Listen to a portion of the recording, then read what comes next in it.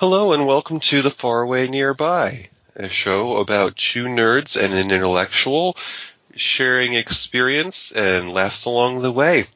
This is episode 6, and this week it is just Sue and I. Janet is out at a retreat, which she will report about later. Hello, Sue. How are you? Hi, DJ. How are you doing? I am just wonderful. I'm doing well, and I thought that we would start off by talking about your week. How did that go?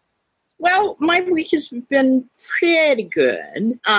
Physical therapy is going okay. And the only problem is that my arm hurts a lot. And I was to the doctor Monday, I think, and he said that it's okay. That the doctor, that it just because the other one didn't hurt like this doesn't mean that there's anything wrong with this. So I'm believing him, but it hurts a lot. And it's really hard for me to believe that. But physical therapy is going well. So I have been trying to make myself feel a little better. And I've been watching Ken Burns' The National Parks, America's Best Idea, which it is, of course. I grew up next to the Rocky Mountain National Park and the Colorado and the Rocky Mountain National Forest, which has always made me wonder what the difference is because the two places look pretty much the same to me. You could drive off of one, and you could drive into one and drive around and get out and walk around. And it looked pretty much like a place that had a lot of pine trees and other kinds of evergreens. And you could drive off of a road and drive right across the highway that goes to Estes and drive into the other. Whether you drove out of the forest, you could go into the park, or if you drive out of the park, you could go into the forest. And it looked just exactly the same. So I never figured out what the difference between the two were, but apparently we have forests and we have parks. But they are beautiful, and the explanation and the photography and what have you that Ken Burns has done is just fantastic. So what would you say was the highlight of your week? Well, I think watching the Ken Burns project because the stuff with my recovery from my arm is not so good. But, of course, then this afternoon I was trying to clean out our TiVo. It's got a lot of stuff on it. And so I was watching the Independent Lens. And, of course, they frequently have a lot of really downcast stuff. And so I was watching things about the Nazis and the abortion, the anti-abortion people who decided that they need to get involved in the shootings, in like the multiple shootings that we have around the kids killing other kids and things like that, and also into the police and the black and the killing the black kids and some adults. And that was really, that kind of put me down a little bit. But overall, I think I've had a really good week. I'll shake that. I'll shake the blues. I'll shake the Independent Lens off pretty soon because it's just the thing that does, and I watch it as often as I can. And I just had several of them piled up, and so I was watching that. That's one of my favorite things too, is when I get to a day off and I've got time to go over the DVR, and it's like, oh, these things have collected up, and it's like a little box of candies. This one's good. This one's good. Oh, well, that one's kind of, delete. Well, I always think that I need to watch these things because I need information about, if I am going to discuss vehemently with other people about my likes and dislikes and my politics, I need to have information about not only my side, but also their side. Mm-hmm. So I need to watch these things that make me unhappy sometimes. Yeah, and I was just going to say that's one of the things about the Independent Lens is that they do cover a lot of things that are not my belief system, but it's good information. So, how was your weekend, DJ? As far as my week, I would say that my high point, the peak of my week was, well, as I've mentioned a few times, we have purchased an older home. So, of course, it's in a constant state of shuffle and sorting. We're remodeling. And it was just a little bit more than exciting to learn that one of the projects involved in that is going to be nearing an end soon. Yes, we have a Victorian style home, Victorian revival, if you want to be technical. But the bathroom was just on the main floor. It was just, well, laid out stupidly. I don't think in 1962, when the house was built, they devoted much time to thinking about, wouldn't it be nice to have a patio out back? I think, I think that even the garage was an afterthought because it's not really connected to the house. It just happens to be situated next to it. You can't get to and from the garage into the kitchen. You have to go outside. But we decided to take the bathroom, which was in our back hallway, and turn it. It was very poorly designed in that it was sat wideways in the back hall, and the hallway was wider than it needed to be. So we just took the bathroom out and redesigned it so that it sat narrowly in that back hall. And that gave us the opportunity to put through a new door into what will be a patio. Oh. So I was excited to hear that because when you've been living in a house for 3.5 years, you kind of get to the point where you're just thinking, this is where I live and it may not ever be done. So just be happy about the little things as they come along. That was the high point. That leads into the low point in that seeing those pictures got me excited about the house being one step closer to being done, but also the progress on things like that often suffers when little things get discovered or life happens, shall we say. Yeah. And, well, my husband and I both drive older cars because we think it's silly to have a car payment when you can get by with an older car, especially if it gets decent gas mileage, and we've both been fortunate in that regard. But his car has been running poorly recently, and it decided that it was going to give him grief on the way to work the other day. So it had to be decided that he was going to stay in a motel that night because we both work in opposite directions, and there was no way I could take him to work and get to work myself without being on the road an hour and a half. Yes, and having to get up really, really early, I'm sure. Yes, so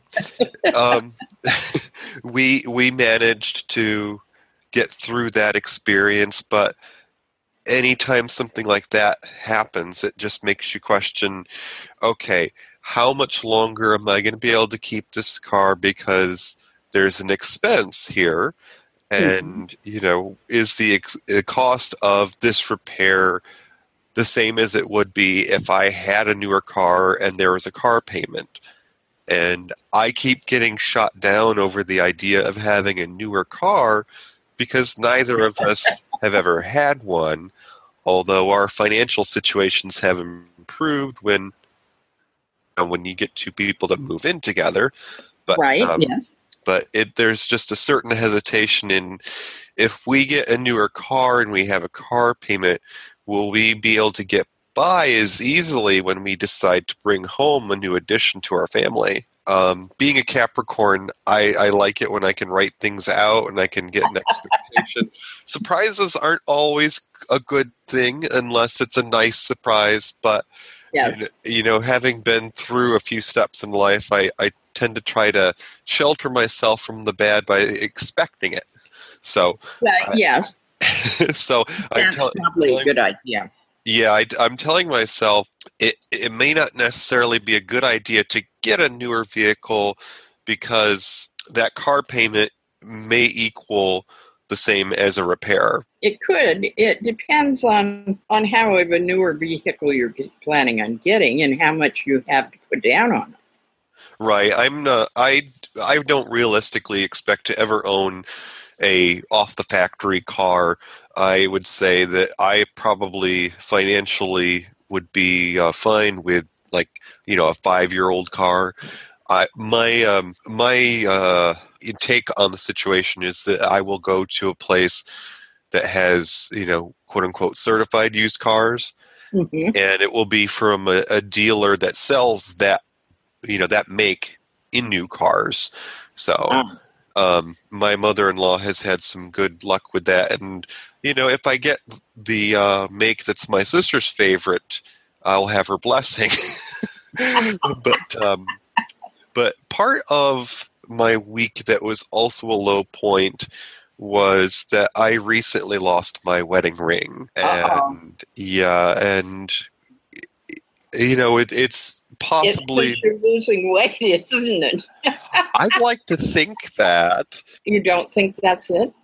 Well, it could partly be it, but it didn't slip off my finger. I have the bad habit of taking it off when I go to wash my hands, and I leave it in my pocket because, well, I know how much I paid for the ring. It's,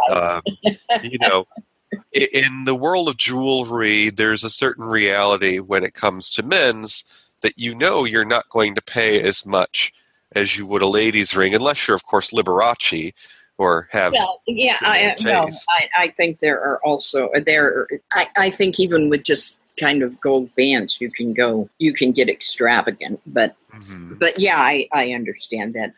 And my ring had a certain design to it where it needed attention every year or two for it to maintain its quality.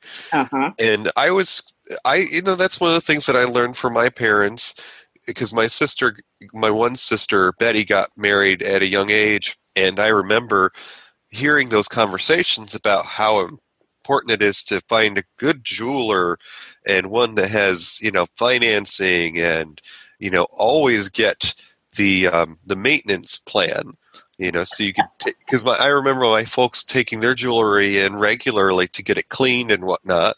Of course, they also were of the age where you had nice watches that you took in to get cleaned and repaired and whatnot. But I remembered that when I went shopping, and I even took my mother-in-law to be with me when I picked out the jewelry, and I got a plan so that I could take it in to get clean. Well, it didn't occur to me that we were going to be moving in a couple of years after to the other side of the area. That jeweler has no stores near me, so if I want to go and have my ring served or serviced, I have to make a trip, and then I have to plan to go pick it up. Does it not have a similar kind of ring? We got matching rings, but Billy can't wear his for his job because he works in retail, and oftentimes people in that industry get things caught. So working with hangers and whatnot, he's had a number of female coworkers that have told him about how they damaged their ring, or they lost it, or they hurt their hand, so he doesn't wear it at work. And so here I am, complaining that he doesn't wear his ring unless we are out on a date night, quote unquote. Yeah. And I'm the one who loses it. Well, he leaves his ring at home, right? Yeah, so I can look at the identical twin to mine and have it mock me. Yeah. But, it was one of those things That's probably why he doesn't lose his. Right. Because he doesn't take it off. Now, do you take it off for any particular, or do you just take it off because that's what your parents did, or it's a wide ring and you want to get your hands dry? I paid a little bit more than the kind of jewelry you would think would change your hand color.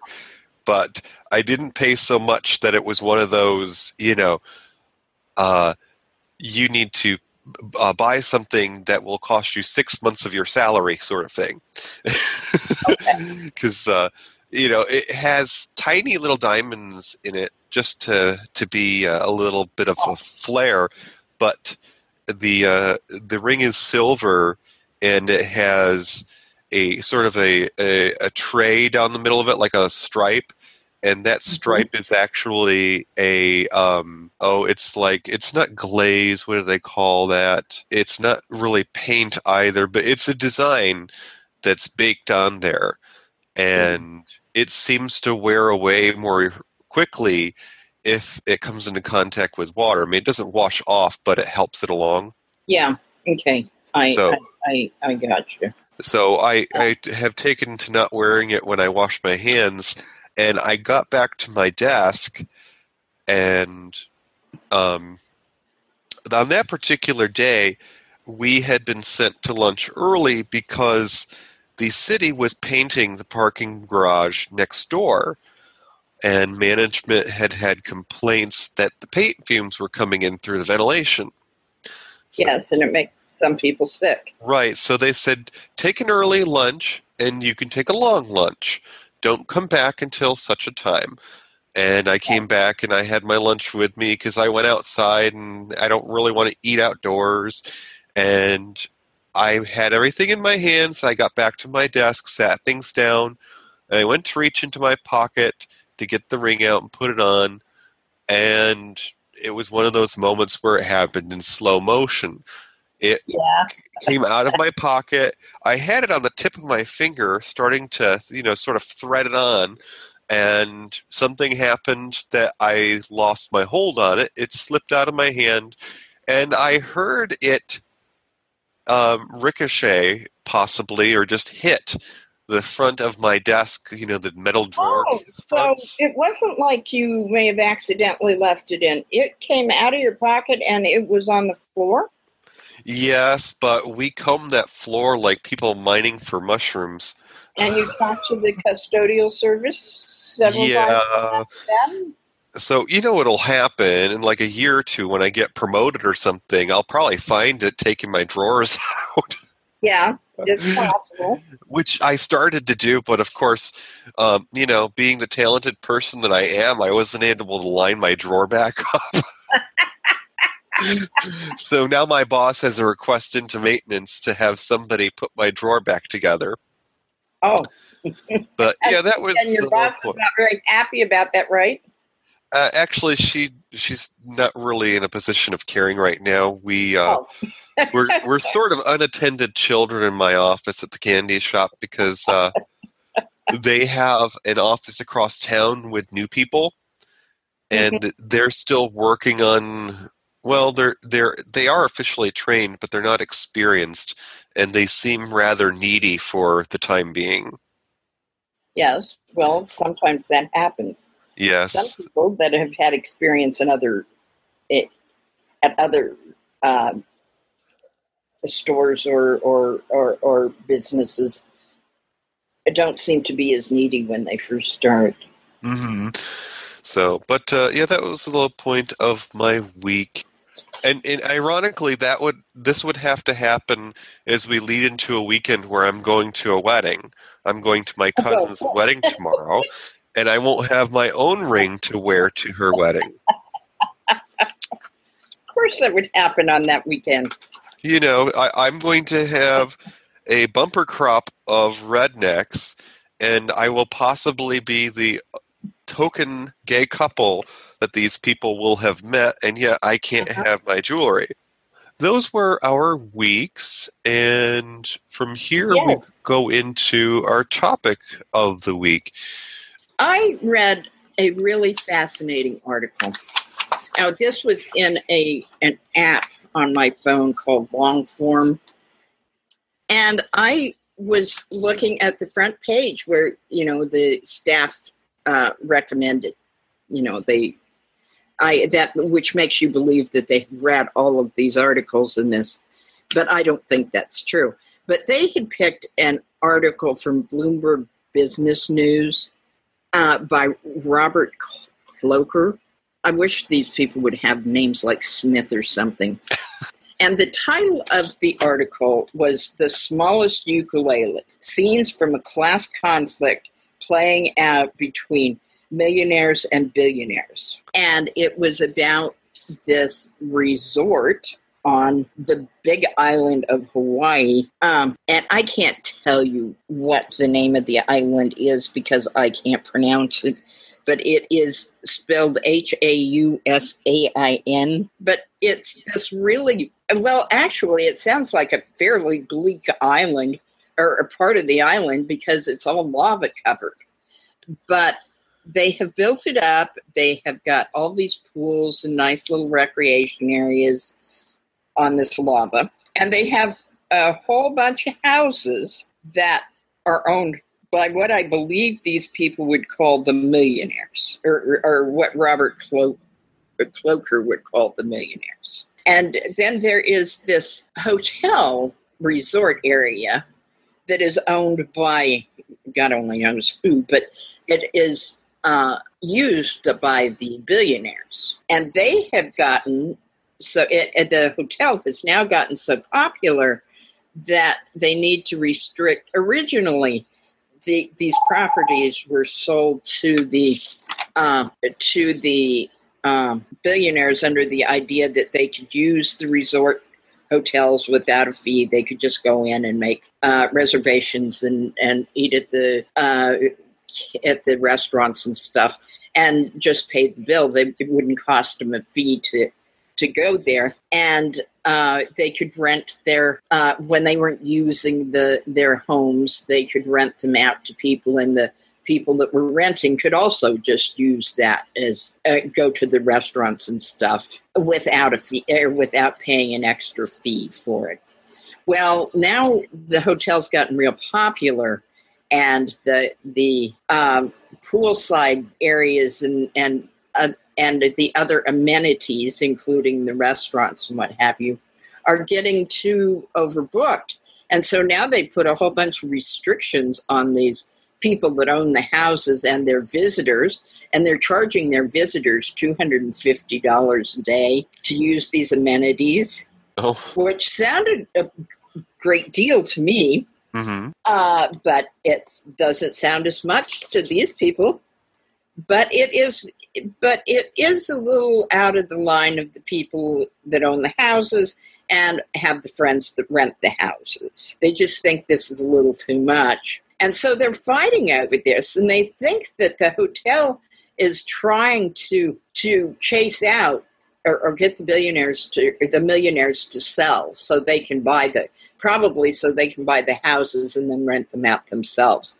I don't know, but it seems to be a big thing. They're both suing one another. And of course, as with all these kind of things, there's people on both sides of the issue that are from one or the other. Some of the billionaires are on the sides of the people that own the houses, and some of the millionaires that own the houses are on the side of the billionaires that are using the hotel. But it was quite amusing. I mean, and in the middle of a campaign in which one of the candidates for president who's trying to be a candidate for president is arguing about the top 1%, and we're talking about possibly the top 1% and then the top 0.1% or something. Mm-hmm. Very, very odd, but I found that really amusing. Yeah, I know that it's an ongoing issue in vacation destinations like that, where there's a lot of local amenities, and the locals don't necessarily see the guests as helping the local economy. Yeah. And I know that in the past I've heard about with Hawaii, they have certain attractions that you get a local rate if you actually are a resident. And yeah. I think that I've heard that people get up in arms about the discount. It's probably a weak comparison, but I know that there are those who when they get to a certain age, they think that there should always be a discount. Yeah. It's true, we do. And, I think that it goes hand in hand with the residency. In certain places, there are those who believe, this is our beautiful place and you're the guest. You should be giving me a discount. Yeah. Okay, so we're going to go on to my topic of the week. Mm-hmm. And as I'm wont to do, I have found a little article of interest, sort of a news of the strange and unusual, not so much X-Files it is just, oh my, how could that person be so gullible? I discovered this article through fark.com, F-A-R-K, like kilo or kite. The article is Flight Attendant Charged with Stealing Mini Liquor Bottles. So this story is out of Memphis, Tennessee. The Associated Press reports officials say a former Endeavor Air flight attendant is charged with stealing nearly 1,500 mini bottles of liquor from her job and selling them online. The Shelby County District Attorney's Office said Friday that 28-year-old Rachel Trevor has been indicted on charges including theft, unlawful sale of alcohol, and unauthorized transportation of alcohol. Tennessee Alcoholic Beverage Commission investigators say Trevor would put the small bottles of rum, vodka, gin, and whiskey in her bag after a flight, then post them for sale on Craigslist. Investigators say the cheap bottles typically sell for $8 on flights, but Trevor sold them for $1 a piece. Endeavor Air's regional affiliate of Delta Airlines spokesman says Trevor's no longer with Endeavor Air. Gee, why not? Online records do not show if Trevor has a lawyer. Well, I guess that's how they got away with writing about it. That story kind of reminded me of one of my first jobs when I was working in a call center. I guess that could have been considered her occupational habit, or hazard rather, is being a sticky fingers. You're there and it's just available. One of my first call center jobs I had, of course, one of the things that you came right into regular contact with was customer financial information. And nowadays, we have stricter measures because things like this have happened. But I'm not sure if I want to say urban legend. Our trainer told us about a person who had written down the customer's information after a transaction, and this person started appearing at work in, shall we say, nicer clothes. Oh, really? Yeah, and I'm not sure that they actually knew this person or if this was just something passed down as an urban legend. But they said that this person started showing up in nicer clothes, and it wasn't long before they made the connection because the customer disputed the charges. Ah. I guess the irony is the worse the crime or the more severe the crime, the more careful one has to be about their tracks. And so that was my topic of the week. Okay, so that brings us to our Talk About Town section. This is where we discuss listener feedback and our interactions with other shows. One of the things that we have been trying to do with our show is encourage our members to listen to other Pride 48 programs. And as I understand it, Sue, you recently listened to a show for the first time? I've listened to a few of Kvetching Carmel's podcasts. She is, and it's kind of interesting. Had I not been encouraged to check it out, I probably wouldn't have checked it out. It didn't seem like my kind of thing, but Carmel is a woman, 10 years younger than I am or so. And she's had kind of a hard life recently, and she's having some difficulties getting over that. But her show is sort of about her life and sharing the wisdom that she has learned over the years, and obviously all of those of us who have reached our mid-40s and above think we have something to say to people that are younger than we are that might actually be worth listening to. She is into crafting. She is obviously sharing what wisdom she has about life and just generally what's going on in her life. She has some concerns about the working environment. She has some concerns about being a divorced woman who was apparently married for a long time. And I feel for her. I think she's making some really bad decisions about some of the things she does in regards to trying to deal with this. But, we all make silly mistakes occasionally, and she's got as much right as any of us to make a mistake now. But after listening to it a little bit, I kind of got into it. It's like, well, yeah, I want to know how she's doing, and I want to know what she's up to and how she's getting along in life and what she's making this week and those things. So I may keep listening to her. Like I said, it was not something I would have thought I'd be drawn to, but as DJ said one day, she's a woman of a certain age, and she has some amount of wisdom to part to us, and you just want to know what's happening with her and if she's really going to be okay and if she's going to get over this divorce and get on with her life. Yeah, I listened to Carmel also, and I think that in one of the ways that I identify with her struggle is that I, in a similar way, found myself living across the country after I'd been through a bad breakup. So as I listen to her, I kind of identify with that. I feel how she is having to start over and having to start a new chapter, and how she's, having to figure out how to do things again that she thought she didn't have to deal with again. So we thank you for listening to this episode. Our next recording, we're going to have a very special guest. Sue and I have decided that we're going to watch a program together.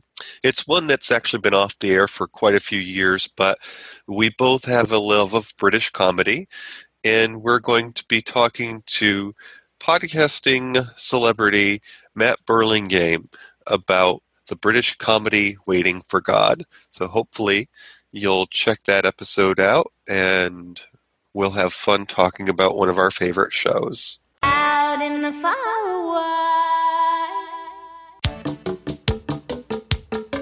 So thank you for listening to The Faraway Nearby.